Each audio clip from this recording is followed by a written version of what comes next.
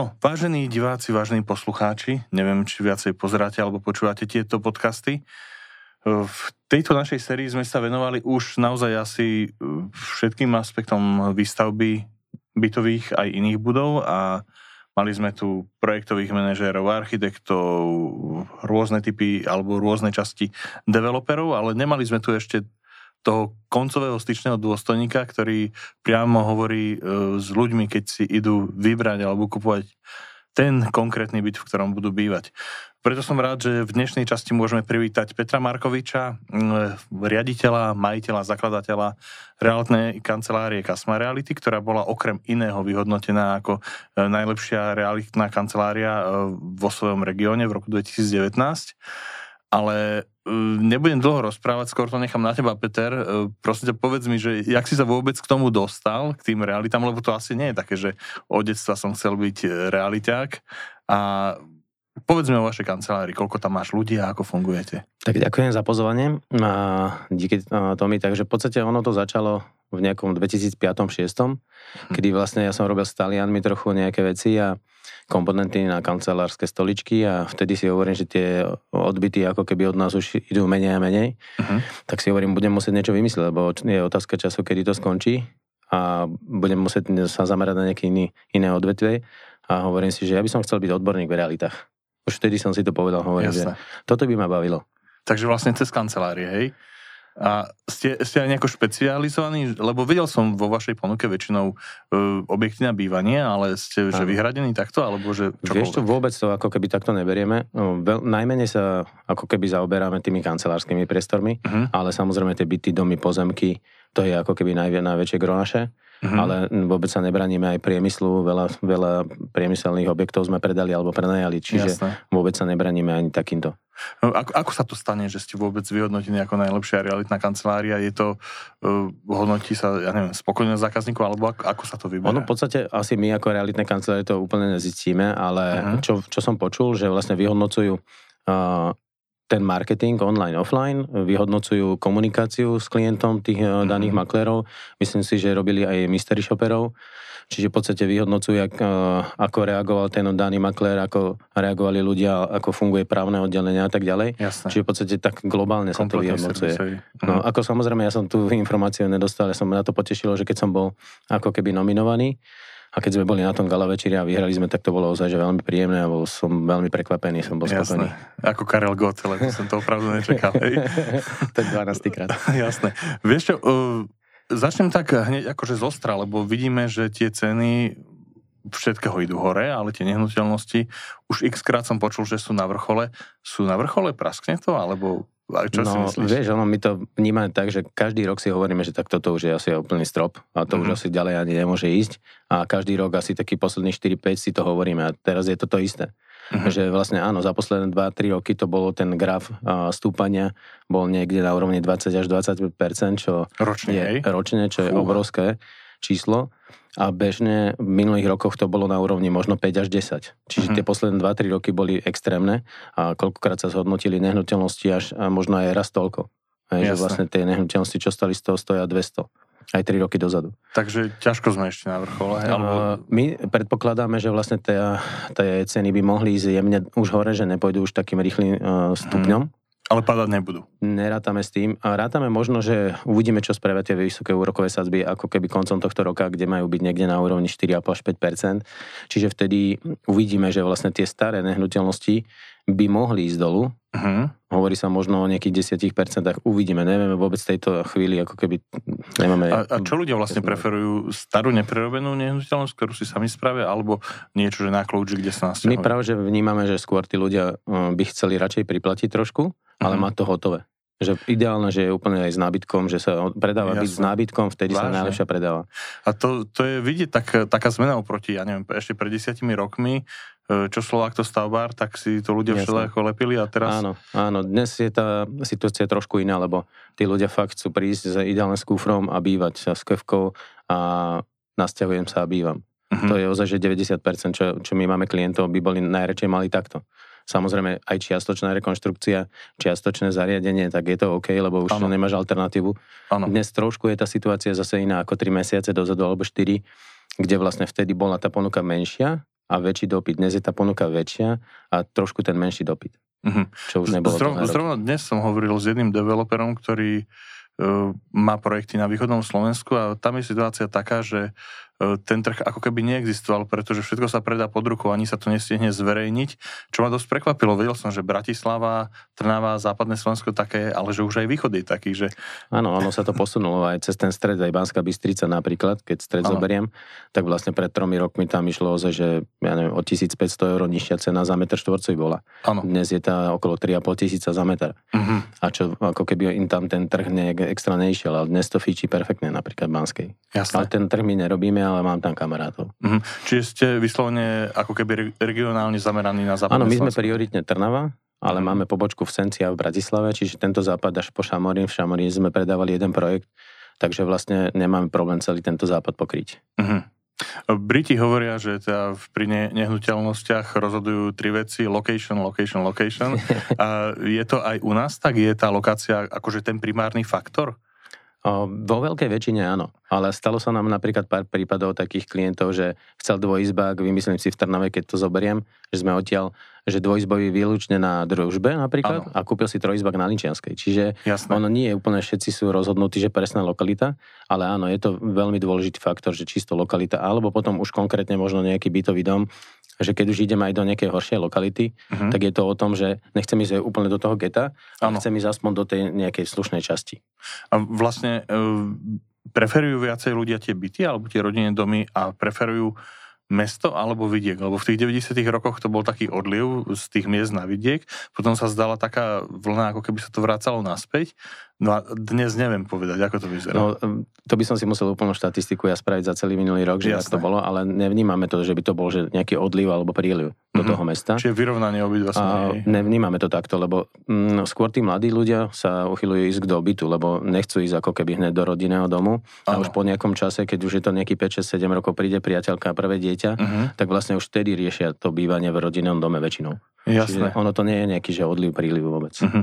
A tie nehnuteľnosti stále ľudia berú, buď teda ako hovoríš, že na svoje bývanie, alebo častokrát vidíme teraz aj investičné byty, lebo teda nestrácajú na hodnote, je to vec, ktorá sa ti stále ako keby zhodnocuje a získava na tej cene.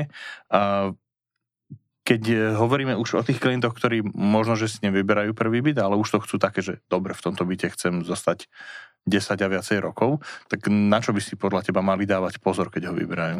Ako pokiaľ by som už vyberal byt na bývanie pre seba, že to nie je ten druhý investičný, tak by som určite prioritne pozeral na lokalitu, ale skôr by som to pozeral na ako takú bytový dom, alebo teda nejaký komplex, kde je to skôr novšie ako staršie. Lebo pri tých starých bytoch skôr máte problém, že máte tam vyššie energie, nie úplne, že vybraných susedov.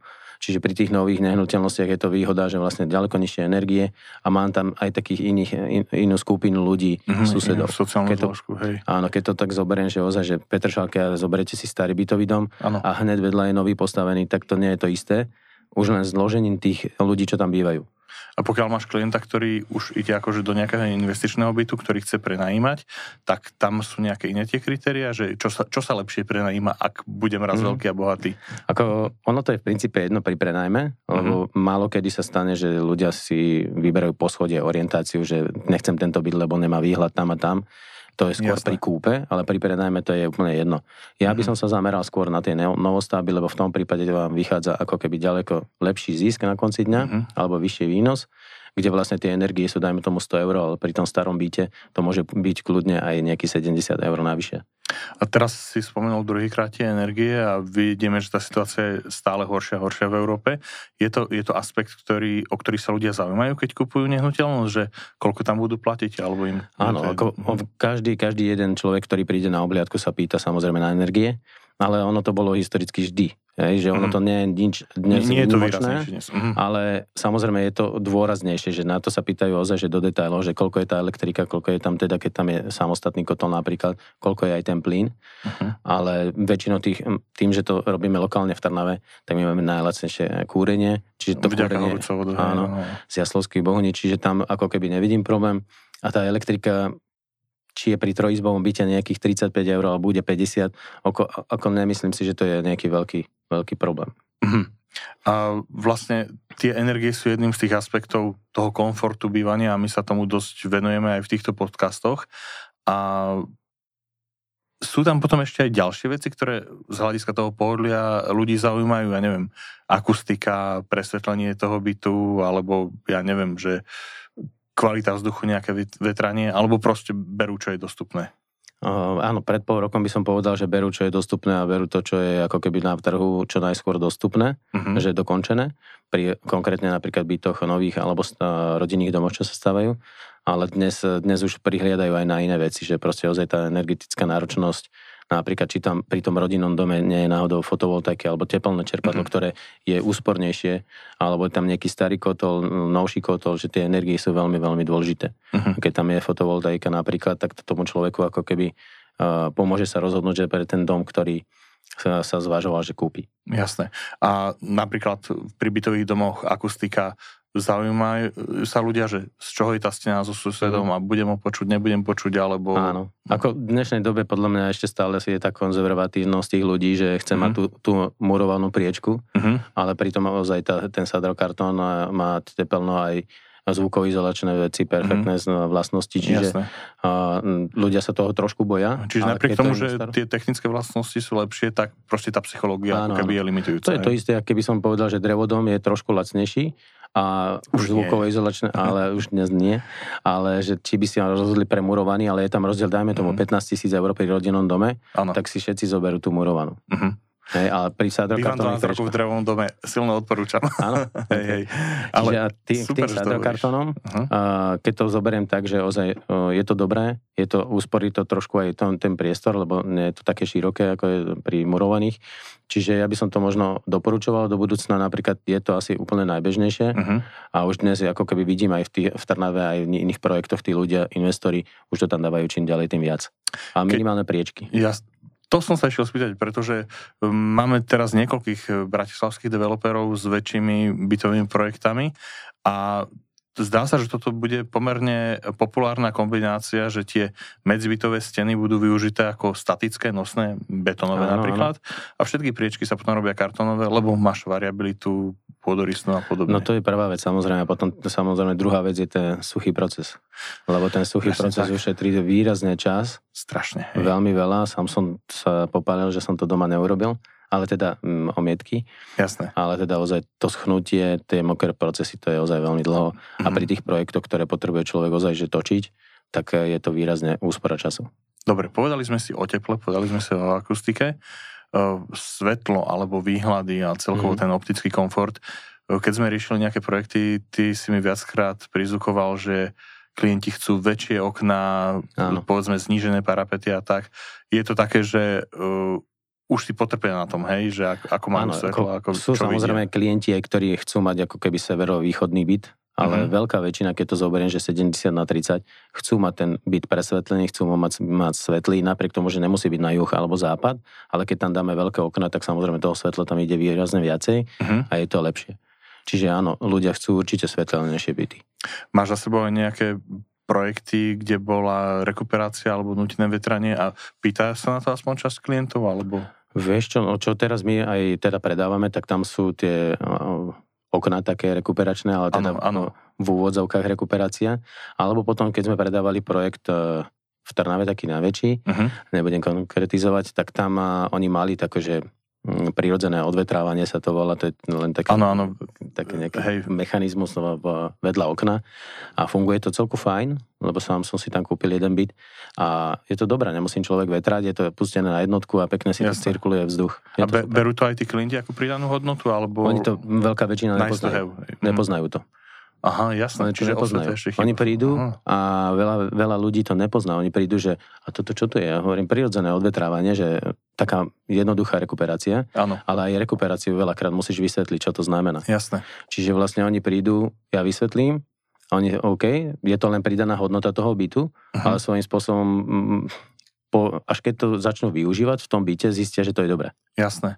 Ja sa hlavne stretám s týmito systémami pri našich projektoch, kedy napríklad robíš akustické posúdenie celého toho objektu. Aj na jednom našom spoločnom sme mali takýto prípad, kde vlastne keď si pri hlučnej ceste, tak musíš posudzovať akusticky ten byt, keď sa vetrá, čiže otvorené okná. A vtedy je tá hlučnosť taká, že nesplňa normu. A práve keď máš nejaký takýto systém núteného vetrania, tak vieš dodržať aj to odhlučnenie bytu, aj tú kvalitu vzduchu. Áno. Podľa mňa to je len otázka času, že to bude štandard v každom byte, že ktoré sa budú dnes stávať, ale je to štandardom už napríklad dnes pri rodinných domoch. Pri tých rodinných domoch myslím si, že 99% už rekuperáciu tí investori dávajú. Aspoň ja nemám jeden dom v ponuke, aspoň neviem o tom, že by tam nebola rekuperácia. No je situácia taká aj vďaka novej, už staršej energetickej norme, že vlastne dom v triede A0 nepostavíš bez nejakého takéhoto systému. Dobre, Slováci sú relatívne konzervatívna krajina a čo som pozeral, myslím, že sme nejaký 3., 4. v Európe, čo sa týka podielu bytov a domov vo vlastníctve. Prvé tuším Rumunsko.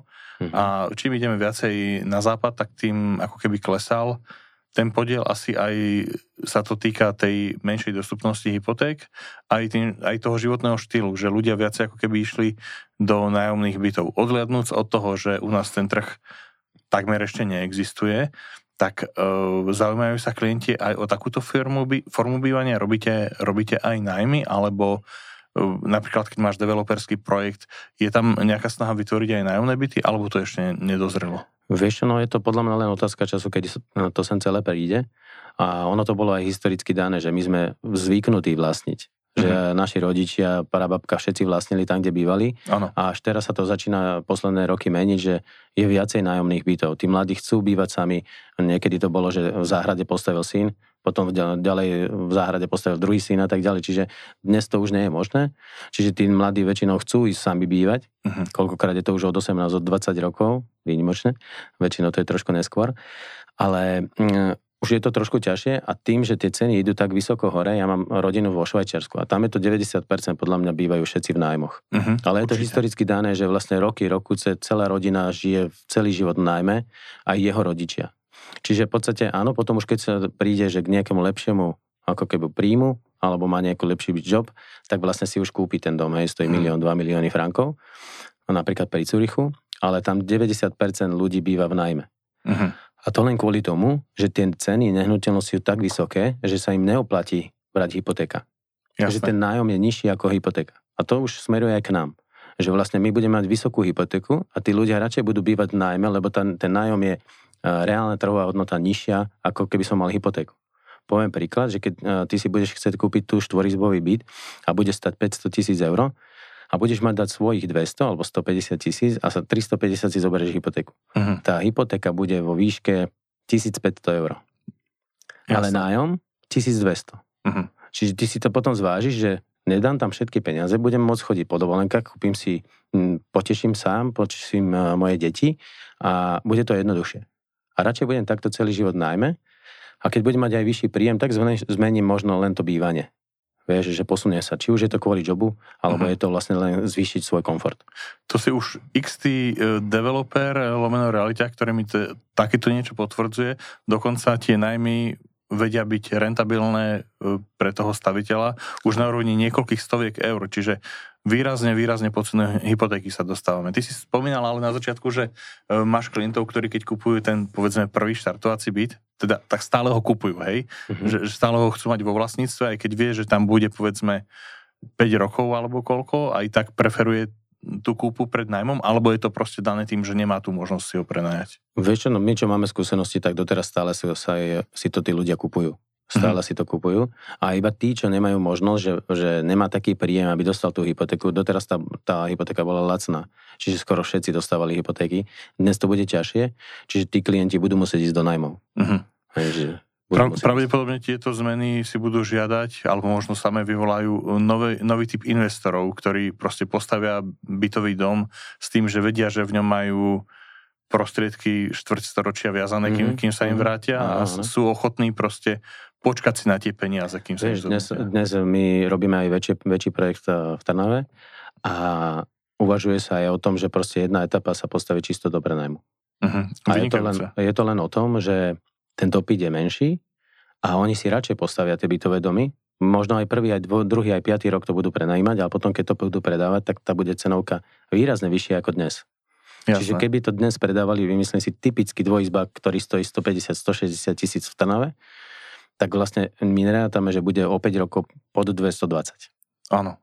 Hej? Ale teda to je samozrejme teória, ale presne tomuto sa uchyľujú viacerí väčší investori, že vlastne určitú časť si vyselektujem, tu si nechám na prenájom a zvyšok budem predávať. Čiže vlastne z toho nájmu sa mi ako keby amortizoval a potom, keď ho mám splatený, tak ho môžem znovu ešte predať. Hej? Áno, alebo keď si už oslobodený od platenia daní. Áno, toto je veľmi dôležitý pohľad. Že si oslobodený, áno. Čiže nie len ako keby tá zatiaľ formálna deklarácia štátu, že sa snaží podporovať nájomné bývanie, ale ako keby aj ten trh samotný prichádza na to, že ten model nemusí byť ekonomicky nezaujímavý, hej? Áno, ako dnes sme sa stretli napríklad, že aj jedna veľká poisťovňa alebo sporiteľná, tak kúpila veľký počet bytov, celý objekt, jeden v Trnave a si ich prenajali. Len kvôli tomu, že videli ten veľký dopyt a videli, že vlastne to tu chýba, že to je diera na trhu a proste to celý jeden blok, vyše 51 bytov to bolo, tuším, všetky zariadili a prenajali. A mali na to, že nejaký deadline, že do 1 roka to prenajme a prenajali to za 4 mesiace, 51 bytov. A to bola akože banková alebo finančná inštitúcia, hej? Áno. Pretože u nás ako keby ešte chýbali tie produkty, čo vidno už na západe, že si kupujem podiel v bytovom dome bez toho, aby som mal konkrétny byt, ale proste som tam podielník a znášam náklady, ale mám z toho aj výnosy. Áno. A takže vidíš, že aj finančné inštitúcie ako keby menili postoj, alebo majú ochotu už banky podielať sa na financovaní nájomného bývania? Pretože aj pre nich je to ako keby dlhšie. Vyzerá to tak, že áno, že myslím, že aj Tatra banka kúpila niekoľko objektov tu v Bratislave, celý spodok obchodný, celý retail. Áno. A neviem, či aj nejaké byty, to som sa už nedopatral, ale viem, že napríklad ďalšia komunálna, myslím, že skupuje celé objekty. Čisto do prenajmu. Čiže áno, má to efekt, je to budúcnosť, vieme, že to tu bude dlho. Čiže nerátajme, že sa to nejak klakne možno o 2 roky, alebo o 3, to vôbec. Jasné. Dobre, čiže nehnuteľnosť je stále tá dobrá investícia, ktorá je zaujímavá nielen pre solventného individuálneho investora, ale aj pre inštitúciu. Určite áno, ale aj pre fyzické akékoľvek osoby. Doteraz tie hypotéky boli veľmi lacné a tí ľudia to nakupovali. A aj keby si to kúpoval pred pol rokom, alebo pred rokom tú nehnuteľnosť, dnes máš už svojím spôsobom v úvodzovkách zarobené, že tam je už nejaké navýšenie vzhľadom k trhovej hodnote dnes. Čiže vlastne ono sa to oplácalo a bolo to dobré. Tí, čo to využili, tak to bolo všetci zarobili. Ja sa ešte tak okolko vrátim, ty už si to spomínal, tie suché procesy pri výstavbe, ale to sme ako keby viacej hovorili o tých bytoch, aj keď si spomenul tie drevostavby. Keď predávate rodinné domy, vidíš nejakú ako keby trhovú nevýhodu v drevostavbách, že stane sa, že klient povie, že to je drevostavba, to nechcem, alebo máš klientov, ktorí naopak vyslovene hľadajú drevostavbu? Vieš, jedného zo 100. Mám takého, že čo by chcel možno drevodom. My, čo sa stretávame, veľká väčšina pozerajú len murované domy, ale napríklad teraz je ten trh veľmi slabúčky s tými drevodomami. Čiže ozaj, že zmysel, že je tá ponuka nižšia?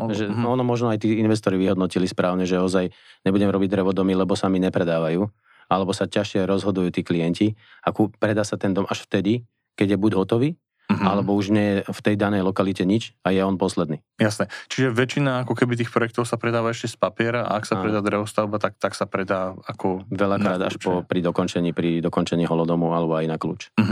Jasné, rozumiem. Čiže to konzervatívne správanie, ako keby, keď si spomínal to Švajčiarsko, kde dokonca už aj v bytových domoch začínajú z veľkej časti, ak nie dominovať, ale dorovnávať sa drevostavby, tak tam ešte nie sme myšlienkoví. To ešte veľmi ďaleko bude asi podľa mňa trvať ešte dlho. Dobre, keď hovoríme o tých nových technológiách, ale to už som možno futuristický, tak z hľadiska tých investícií, tak teraz dosť majú ako keby trend kryptomeny. A všimol som si to pred pár rokmi už v zahraničí, že si môžeš za x bitcoinov kúpiť byt, ale mňa tak veľmi prekvapila správa tento týždeň, ktorú som čítal. Jeden bratislavský developer, dokonca je to blízky partner Sango Benu, s ktorým spolupracujeme, tak začal teraz ponúkať jeden veľký svoj projekt, takže si klienti môžu zaplatiť aj bitcoinom. Neuvažujete nad takýmto niečím veľmi futuristickým? Alebo nemali ste klientov, ktorí sa o také niečo zaujímali? Vieš čo, asi zatiaľ som sa nestretol s tým a asi majú nejaké informácie, že nepôjde dolu. On už je tak dole, že... Áno, ale vždy to má priestor ísť dolu, samozrejme. Hej. Je to virtuálne. ale neviem si to reálne predstaviť, ako ja vôbec. Jasné, asi aj tie daňové zákony a podobne sú áno, také ešte... to nie je sranda, vôbec som v tom není doma, v tej virtuálnej mene, ale akože mám niečo kryptomeny nakúpené, ale to je ozaj, že je podrobné len kvôli tomu, že sa s tým hrám a to tiež ja baví, ale že by som to študoval do podrobná a sledoval nejaké zahraničné weby, že čo sa vyvinie a kde ktorý padne, ale ktorý pôjde hore, tak to nie je skôr zábava. A máš nejaké také akože developerské typy, že čo bude taký trend? Povedzme aj naši poslucháči a architekti, na čo by sa mali sústrediť, alebo čo by bolo také, že čo sa vám určite predá do budúcna? Ja som zastancom vždy veľkých balkónov, veľkých terás a zelenej strechy. A to mňa ako keby teší vždy. Čiže ja by som to skôr doporučoval možno aj každému investorovi, ktorý sa začína venovať tomu, alebo robia aj projekty. A dokonca takto, lebo obyčajne som to vnímal, že to berú mnohí ako takú povinnú príťaž, že tak musíme tam niečo spraviť. Ja práve, že vidím výhodu vlastne, keď aj my sme spolu robili naše projekty, tak vlastne ja som dával za podmienku, aby tie balkóny boli široké, aby boli veľké, lebo to vidím ako výhodu, či už bude mať, ja neviem, 8 metrov štvorcových alebo 6, ale bude mať 3x2 metre, tak to máš lepšie, ako keby si mal 1x5 alebo 1x6. Jasné. Čiže mať tú plochu, ktorú aj exteriéru využiješ, či už je to na nejaké sedenie, alebo malý grilík, alebo proste posedenie večer, alebo ráno kávu. A predpokladám, že ľudia si to teda pýtajú, hej? Presne tak, určite ďaleko rýchlejšie predáš byt, ako keby si tam mal ten balkón, že meter široký a je to čisto len na fajčenie, alebo proste pozrieť susedov, že či sú není vonku. A takýmto trendom sú aj tie malé záhradky pri prízemných bytoch. Nemajú ľudia obavy o bezpečnosť, že pokiaľ mám francúzske dvere a som niekde na sídlisku, tak nestretol sa s takým, že bojím sa? Ale áno, ako ľudia majú obavy z toho, že keď som úplne na zemi. Niektoré projekty sú aj také nadstavené, že tu máš nulu, máš na 1,5 metra a plus zábradlie, čiže tu máš 2,20, 2,50 výška, čiže tam je to ešte OK, ale keď máme aj my taký projekt, tak máme ho priamo na zemi, tak je to trošku také, ľudia, že sa boja, majú obavy, ale keď ich nemáš moc, tých bytov, tak ich vždy predáš. My ich máme 2, takže sme úplne v kľude. Rozumiem. Dobre, ešte by som sa tak dotkol mobility. Pri mnohých týchto projektoch už ako keby sa viacej počítalo s parkovaním alebo s nabíjaním elektromobilov. Je to niečo zase, robíte to? Robíte to z vlastnej iniciatívy? Pýtajú si to klienti? Ako to vyzerá? Vieš čo, no tým, že my máme projekty už rozrobené tak celku dávno, tak by som možno dnes to inak trošku riešil, že tých elektronabíjačiek alebo celkovo by som ich tam dal viacej. Priznám sa, že ani neviem v našich projektoch, koľko ich máme, ale dobře. Máme. Okay. Ale ako určite je to budúcnosť, ja mám sám elektrické auto a by som ich tam dával čím ďalej tým viac, lebo je to budúcnosť. Je to budúcnosť, ktorá nás tu čaká najbližšie. Čiže, keď si to tak skúsim zhrnúť, tak to, čo ľudí trápi, je samozrejme dobrá poloha, pekný výhľad, dobré presvetlenie, zaujímavé sa o akustiku. Určite akustika je veľmi dôležitá. Jasné. Ty odporúčaš teda exteriérové priestory typu záhradka, balkón, zelená strecha. Áno. A vravíš, že už aj tá elektromobilita je takým faktorom, ktorý môže ovplyvniť to rozhodovanie, hej? No aj to samozrejme, lebo ty keď napríklad predáš prvých 7 bytov, 10 bytov z 20 a všetci si zoberú elektrickú nabíjačku a máš ich tam 7, tak automaticky zatváraš dvere vlastne tým ostatným, ktorí by mohli teoreticky prísť neskôr. Čiže áno, musíme pozerať na to, že aby sme tých elektrických prípojok mali veľa, aj keď nie je to ľahké, lebo zase ti nedá veľmi ľahko, ako keby takú kapacitu, ktorú budeš možno potrebovať pre všetky tie parkovacie státia, ktoré máš. Rozumiem, čiže potrebuješ mať ošetrenú lokalitu kvalitnou trafačkou alebo niečím podobným. No áno, to zase ti dá, alebo ty si vyžiadaš nejakú kapacitu a keď oni ti ju nedajú, tak budeš musieť rátať s tým, čo ti dajú. Jasné. Lebo tam už nie je väčšia kapacita. Ale k tej akustike ešte by som pridal. A v dnešnej dobe dosť ľudia pozerajú pri novostavbách na to, aby som nepočul suseda. Napríklad z vrchu, zo spodku, hlavne z boku. Čiže keď majú koľkokrát spojené, že je stenou obývacie miestnosti, tak alebo spálňa obývačka, čo je najbežnejšie, tak vlastne je veľmi dôležité, aby ten medzibytový priestor, ktorý je vyplnený väčšinou betónom alebo tehlou, tak aby bol veľmi dobre odhlučnený. Lebo potom sa stávajú také veci, že ľudia reklamujú, že počujem to, samozrejme potom sa robia. A to som sa šiel spýtať. A tak ďalej. Áno, čiže dostali sa do takej situácie. Áno. Lebo ja som sa dostal s iným developerom, že reálne si to nechávali premerať a skontrolovať, či je to splnené normálne. Áno. Čiže ja aj naše veci, ja si budem na toto dávať pozor, aby ten stavebník tam dal to, čo sa navrhne. Rozumiem. V realizáku. Peter, tá polhodina strašne rýchlo ušla. Už je preč? Áno, už je preč. Aha, okay. Ďakujem ti pekne za vynikajúci pokec. Myslím si, že by sme tu ešte x-krát dlhšie mohli byť. Asi áno, že neprešli toho veľa. Teda, Držím palce pri tvojich ďalších projektoch a verím, že sa počasie znovu stretneme a zhodnotíme si, ako dopadli tie veci, ktoré máte vo výstave. Dobre, ďakujem za pozvanie. Majte sa, vidíme sa na budúce. Ďakujem.